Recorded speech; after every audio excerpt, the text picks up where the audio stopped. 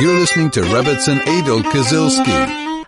And indeed, Gemar Chatima Tova, and welcome to all our listeners out there. Today is a lovely day because it's a public holiday. Nice and cool. Hope everybody is relaxing somewhat from the quite marathon 3-day Yom Tov that we just had. I hope everybody had a really meaningful Rosh Hashanah, didn't eat too much, and that you are in gear now for the Aseret Yemei Tshuva, this 10 days of repentance that start on Rosh Hashanah and end on Yom Kippur, a time of spiritual accounting, a time to look into our books of assets and liabilities of that which we have done good, that which we have done bad. We were written on Rosh Hashanah, but we still have a reprieve. We have 7 days to change things around and pray and ask Hashem to sign us and seal us in the book of life and prosperity and everything else that we want and need in our lives. We are going to continue learning chapter 119 of Tehillim, of the book of Psalms. We are going to be doing the letter Zayin. And as I was preparing for the show today, I thought to myself, here it is again. Here's Hashem's divine hand and everything. The letter Zayin has a numerical value of 7. And we know that the number 7 plays a very, very fundamental and important part in Judaism, in that it alludes to the spiritual world. So let's dissect the number 7 first, Zayin. What it means numerically. We know that most things that happen in this world works basically on 3 dimensions. We know that a cube has a cube form, it's a 3-dimensional unit, and what it does is that it represents the total perfection of this physical world, which is obviously created in 6 days. So when we talk about the world being in 3D, we are actually talking about the 6 dimensions that we see the world. What you see is what you get. And we also know that there are in fact 6 directions in the physical world. There's up, down, north, south, east, and west. And so if you start dissecting your physical world, you will see that it is made up of the number 6. We work 6 days of the week. If you're lucky and you're in South Africa, we're only going to be working 4 days of this week. But we work 6 days of this week, and the number 6 is very much the physical world of creation. Then every 7th day, God creates Shabbat, creates the holy Shabbos, the Sabbath, and what we do on Shabbat is we try to transcend the physical world. We try to elevate the physical world to a spiritual world, to a world where there is something much more than what you see is what you get. We look beyond our physicality and we try to touch spirituality. And that is a fundamental and important part of who we are as a race. Humans cannot only live in the physical realm. Let me rather say it. We can live in the physical realm, but what we will find is that we will feel empty inside. We will feel disconnected because we are not just made of body. We're made of body and soul. Each of us has a veritable part of godliness within each and every one of us, and we need to feed that soul. We need to feed the spiritual part of ourselves. And so God created the world in such a way that we work for 6 days, and then on the 7th day we rest. And the rest isn't just, oh, well, I'm not going to go carry now this 25-kilo table around, or I'm not going to go and, plow my field because it's really hot and bothersome. The rest that Torah talks about is a spiritual rest, a time where we shut down the creativity that we're involved with during the 6 days of the week, and we connect to something much, much deeper. We allow our soul to be connected. We allow ourselves to feel Hashem in our lives and to connect to the things that are really real, not just what you see in a physical sense. Very interestingly, as a sideline, but from divine providence, this Shabbat coming up is not only called Shabbat, it's called Shabbat Shabbaton, the Shabbat of all Shabbatot. Why? Because Yom Kippur is falling on Shabbat, and it is the only day in the entire Jewish calendar when a fast falls on Shabbat that we actually fast. Shabbat is so holy. Shabbat is so central. The number 7, the day 7 is so central to our lives that nothing can negate it or move it out the way. The only Yom Tov, the only celebration that we will allow to kind of move Shabbat out of the way, meaning that we are commanded on Shabbat to eat and to drink and to be merry and to have much more food and physical comfort on Shabbat. The only time we move it away and fast will be Yom Kippur, because Yom Kippur is the Shabbos of all Shabbases. Why? Because not only do we connect spiritually as we connect every Shabbat, but Yom Kippur, when we abstain from eating and drinking, we become like angels and we connect to Hashem in a much, much, much deeper level. In fact, we go through all 5 levels of our spiritual self, known as the Nefesh, the Ruach, the Neshama, the Chaya, and the Yechida. Those are 5 levels of our soul. And as we go through the prayers on Yom Kippur, each prayer mimics one of the 5 levels. The first Kol Nidre is the Nefesh.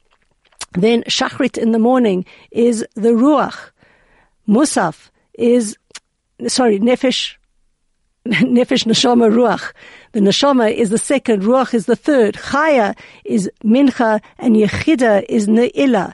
And at that point in time in Ne'ilah, when the heavenly doors, so to speak, are closing, when we are having everything signed and sealed for us for the new year, that is when we are at our most pinnacle when it comes to spirituality and being connected to God. So Yom Kippur is called the Shabbat Shabbaton, and it is the only time when we take the 7th day and we transcend it even higher, that we are likened to angels. That's why, by the way, that we do not wear leather, and we do not eat, we do not drink, we abstain from marital relations, we do not wash, we really, really mimic ourselves as angels. So the letter Zayin, the number 7, represents spirituality, that which is above the physicality. And when we get back, we will discuss more about the letter Zayin as a letter itself, and then hopefully look into the various psukim. You're listening to Rebbetzin Adol Kazilski. Welcome back, and we were discussing just before the break the concept of the number 6 as opposed to number 7. 7 transcending the physicality, the 3-dimensional world that we live in, which is represented by the number 6. As always, I welcome any comments, questions. You can SMS on 34519. You can WhatsApp on 062-148-2374. Email on onair@chaifm.com. And if you'd like to chat, 074-654-7335. Let's just discuss a little bit more the letter Zayin.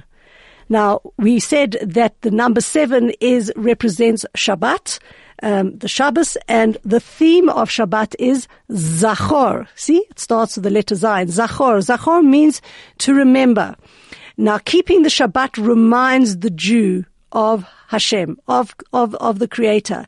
And in this series of 8 verses that all start with the letter Zayin, you will see here King David is constantly remembering God and how God remembers him with special kindness. And this is something important that we should think about and know. On Rosh Hashanah, one of the set of shofar blows was dedicated to zichronot, to remembrances.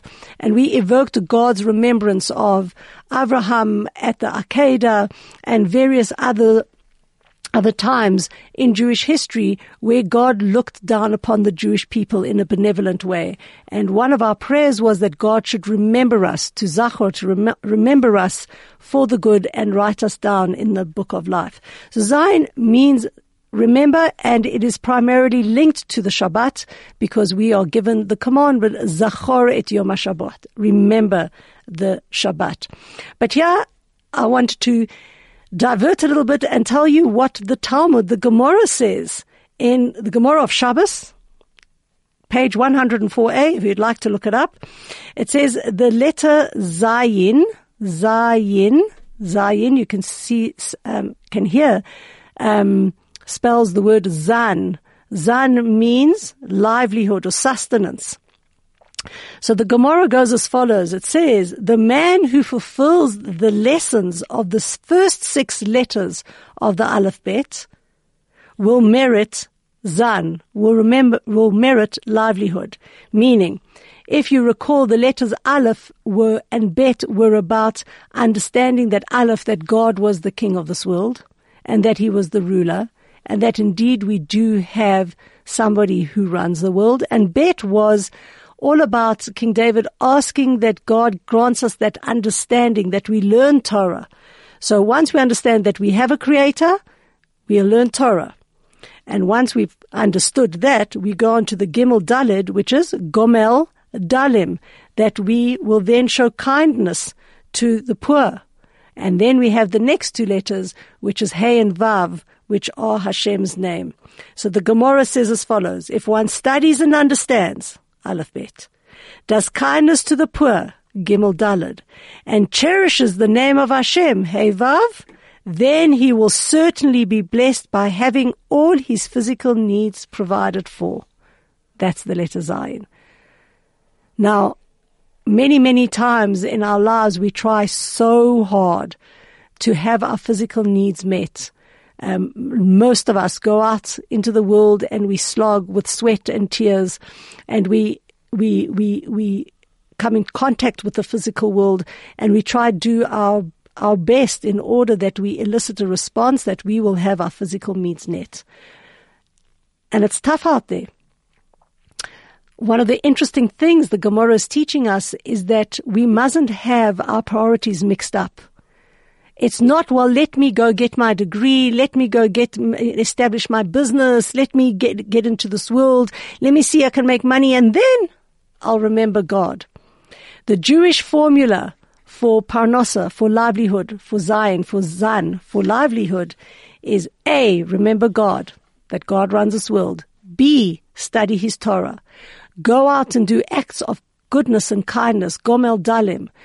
Cherish Hashem's name and know how important it is that God is in your life. And you know what will happen? By default, all your physical needs will be taken care of. A very, very powerful lesson, I think, and a very, very important one, maybe to bear upon now that we are in the Aseret Yemei Tshuva, in the days of repentance between Rosh Hashanah and Yom Kippur. Are our priorities right? Are your priorities right? Is my priorities right? Are we putting Hashem first and then doing kindness and cherishing Hashem in our lives and then worrying about our parnasa? Or are we putting our livelihoods at number 1 and letting everything else stack underneath it? Let's begin by looking into the verses that King David speaks about. If anybody is sitting with a Tehillim, you will see that many of the verses start with the word Zachar. Zachar davar, Zacharti mishpatecha, Zacharti balayla. He keeps on talking about this idea of remembrance, that one should also remember the goodness and kindness that God has given us. And when we are praying to Hashem and asking Hashem for all our needs, we should be cognizant first of the fact of how much chesed, how much Hashem has remembered us in the previous year and in years gone by, and be grateful and show gratitude for that before we say to Hashem, hello, can we, can we have more? So King David says the following, Zachar davar la'avdecha, remember the word to your servant, Al asher yechaltani, by which you gave me hope. Here King David is calling to Hashem to remember the blessing that Hashem gave our forefather Yaakov, okay, in in Genesis chapter 49, in fact, verse 10, Hashem promised that the scepter of royalty would never be transferred from David's tribe, which was the tribe of Yehuda. No other tribe could ever become the tribe of royalty. And so King David says to God, remember, Zechor Devar La'avdecha, remember that word to your servant, to Yaakov, by which you gave me hope, because when David was pursued, okay, and he thought that he was going to lose the crown, or that he won't even make it to the crown, he remembered the promise that Hashem made to Yaakov. The tribe of Yehuda, of which David is a descendant, will always be the tribe of royalty. And then he says the following, Zot nechamati be'oni ki imratcha chiyetani. This is my comfort in my affliction, for your words have preserved me. We know that many, many times David's enemies forced him to flee into exile, and he suffered unbelievably. We've spoken about it many, many times. He suffered greatly, and many times his sorrows that he had in this world threatened to overwhelm him. And what he says over here to Hashem, Zot nechamati, this is my comfort, be'oni, when I was afflicted. Why? Ki imratcha chiyatni, because your word, your promise that the lineage of royalty will always stay with the house of David, will always stay with the tribe of Yehuda, that encouraged me, that saved me from being engulfed in sorrow. Verse 51, which is the third verse, says as follows, Zaydim hilitzuni ad me'od. Willful sinners taunted me exceedingly. Well, we know that David was scorned a lot. Okay, he was mocked. Why? Because he wasn't the regular kind of political leader or person that you see today leading a country. King David was a tzaddik. He was a righteous person. And he ruled his life, his personal life, the life of his country, the way that he ran his entire affairs was through the prism of Torah. He constantly engaged in Torah study. And even though he had willful sinners, people who scorned and laughed at him, he didn't pay any attention to him. He just kept the main thing, and the main thing was the study of Torah. And the Midrash goes on and says that this wasn't only something that King David suffered from, that he was mocked and he was laughed at and he was scorned, but that as representatives of the Jewish people, we will go through the entire exile with the nations of the world deriding us, laughing at us, saying, look, Hashem drove you into exile. Hey, look, he ain't bringing you back. He has deemed you unclean and untouchable. But what did we respond with?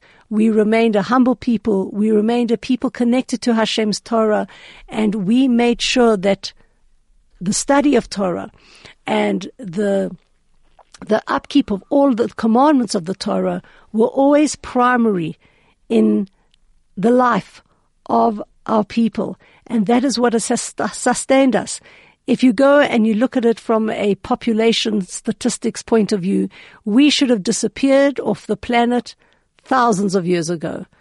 And in fact, if you look at many, many nations today, many nations in history, today they no longer exist. Where is Rome? Where is Greece? Where is the British Empire? Where is the Babylonian Empire? All of these peoples were much greater than the Jewish people. But as history played itself out, these people disintegrated because they didn't have a core that kept it, that allowed them to continue flourishing.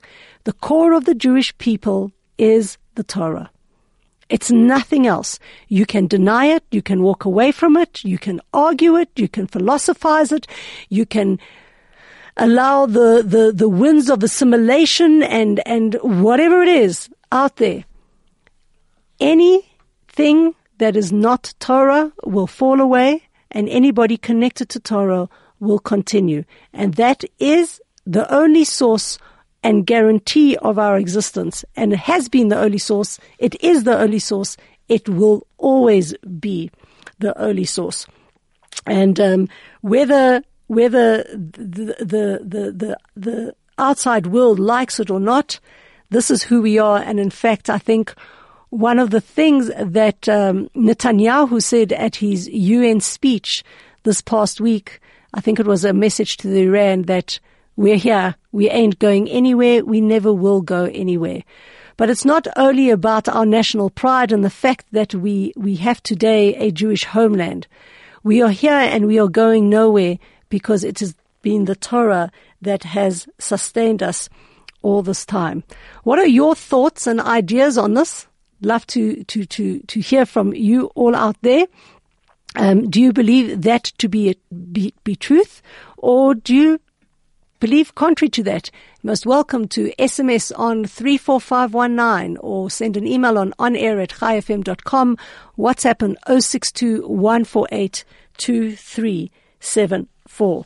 The last part of verse 51 says, Umitoratcha lo natiti, I did not swerve from your Torah. And this, the Sforno, a commentator on Torah, on the Tehillim, says that the Zaydim, these willful sinners that were mocking, actually David is talking about a guy called Shimi ben Gera. Shimi ben Gera and his followers hurled terrible curses on David as he fled from Absalom. And when he was running away from Absalom, he was helpless, he was humiliated. But King David was great enough to recognize Shimi's malicious intentions simply as an agent of God. And he, David, humbly accepted Shimi's insults. And he even swore that he would not put him to death by the sword. Now, just imagine, this actually required unbelievably great restraint for David to honor his vow not to punish Shimi. But he did not deviate from the Torah's command, and he honored his words. You can check it all up in Melachim Aleph, in Kings 1, chapter 2, verses 8 and 9, that David looked through the world because he studied Torah. The prism through which he looked at the world was almost like from a letter Zayin. He realized that the world was made up because God said so, because it is God's word, because this is the way we need to look at the world. And then he understood the dimensions of the world, the 6 dimensions of the world. Unfortunately and sadly, we tend to look at the world the other way. We try to dissect and understand the world from what we perceive through our 5 senses, what we perceive through the 6 dimensions of this world, and we sit there and we argue and we talk and we deliberate and we philosophize, and we try to understand the world through physicality. That's not the way of a Jew. A Jew needs to learn Torah, and a Jew needs to understand and interpret his world through the eyes of Torah. And this was something that King David did very, very profoundly, and I think teaches us an important lesson. How are we looking at the world? If we see each and every person, thing, circumstance in this world just made up of its physical dimensions, then we're going to get caught in this worldwide web of 6 dimensions. If we, however, see everything that happens to us, whether it is a human interaction or a physical interaction with something in this world, as divinely sent, as the people in our lives being God's agents, then we are able to see the world almost like with a bird's eye view. We're allowed to transcend to the Zayin and are able to look back into our world and understand it in a better way.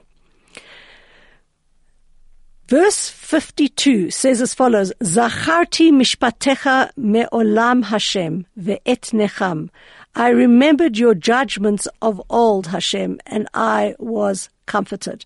Now here was something that King David said in his time, and how much more so we can say in our time. He says, I remembered the lessons of history. I've realized from that the earliest times that the fate of these Zaydim, these willful sinners, will remain the same. they will always have a brief period where we will see some nation or some people or someone come up and enjoy success and grow arrogant. But ultimately, all these people are subject to Hashem's judgments, and that those judgments destroy them. Perhaps in the period 39 to 45, it seemed that Hitler was indestructible and that his success grew, and that, the arrogance of the Nazi party and that which they were trying to bring to the world was something they were trying to conquer, that they were going to conquer the world. But it's brief, because at the end of the day, anything that is negative doesn't have any leg to stand on, and ultimately Hashem's judgments will destroy them. This in turn is also something that we can take personally, in understanding that sometimes we have negativity in our lives, and we should be comforted with the knowledge that these things don't last forever. They're there to teach us lessons, sometimes very, very painful lessons. But just as one will give their child a spanking or give a punishment in order to assist the child to grow from a deeper place, so too we will have what we perceive as negativity visited upon us, because Hashem is kind and loving and teaching us that we need to grow. One other midrash, the Shocher Tov, attributes these words of verse 52 to King David when he was fleeing from his son Avshalom.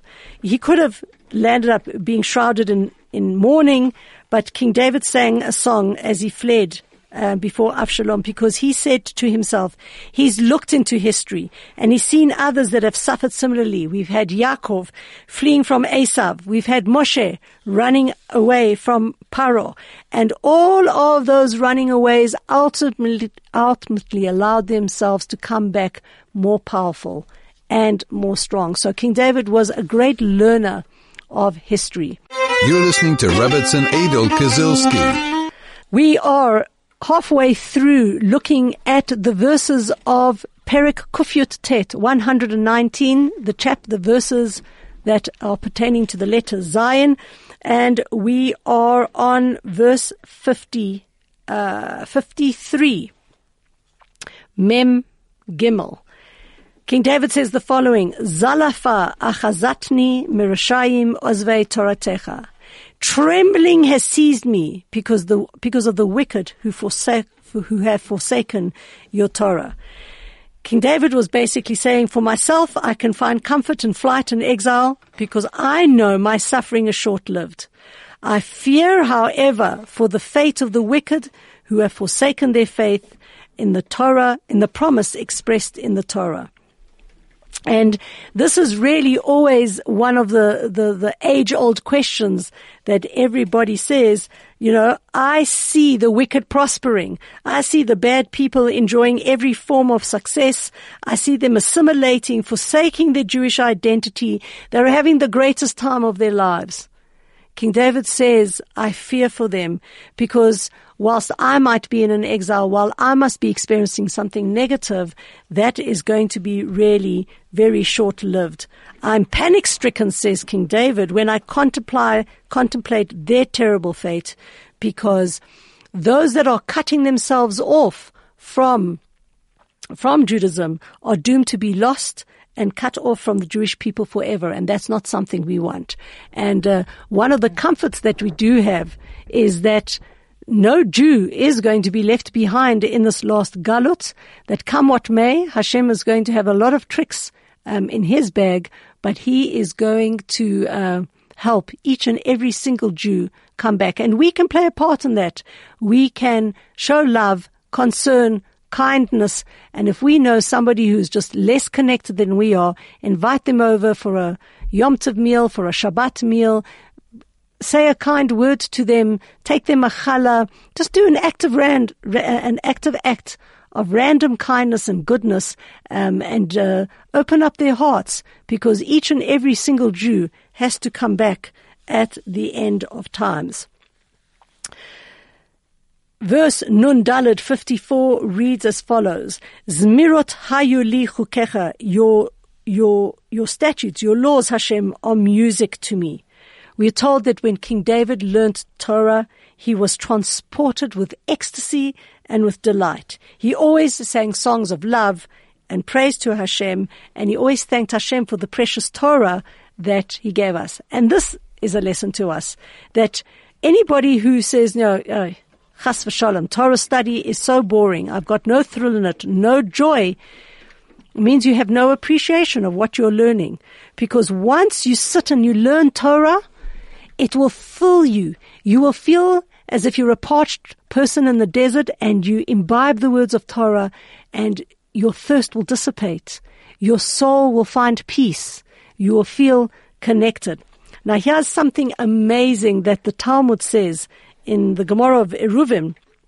It says like this: any home in which words of Torah are heard at night will never be destroyed.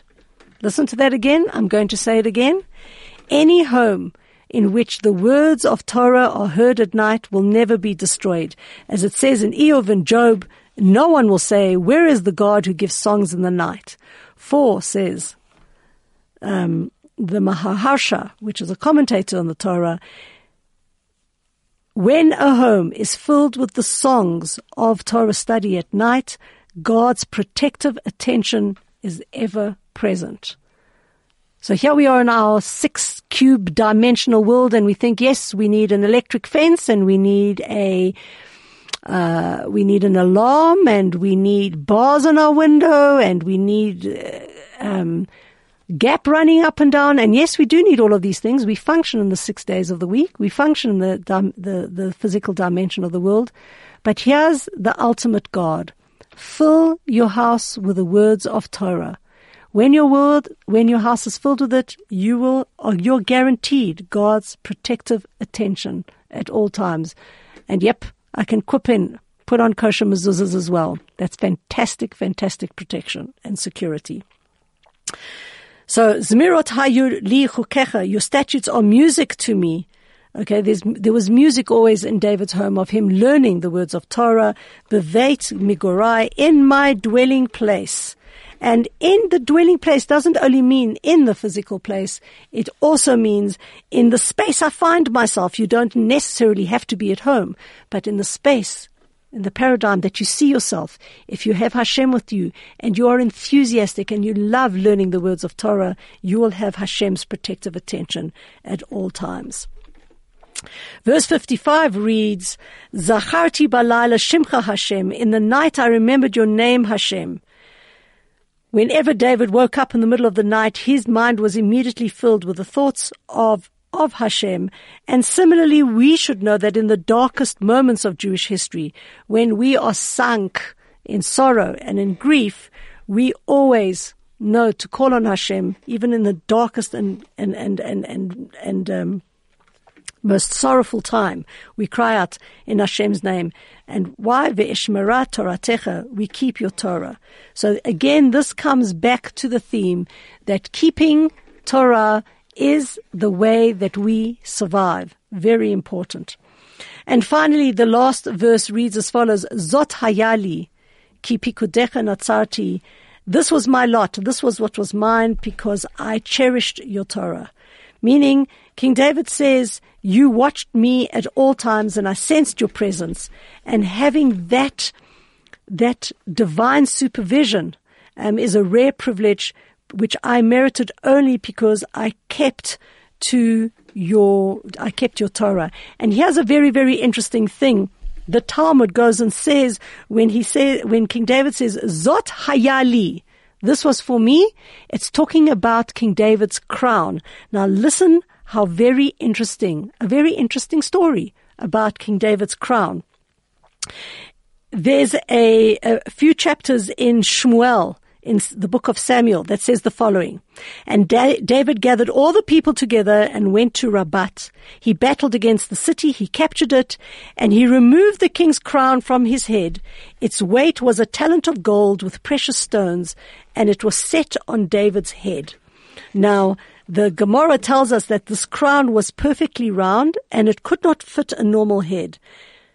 A crown is normally perfectly round, but this crown of King David's was somewhat elongated and elliptical, and David's head wasn't completely round, and when it was put on David's head, it fitted perfectly, and it was a public demonstration that God had chosen David to be king.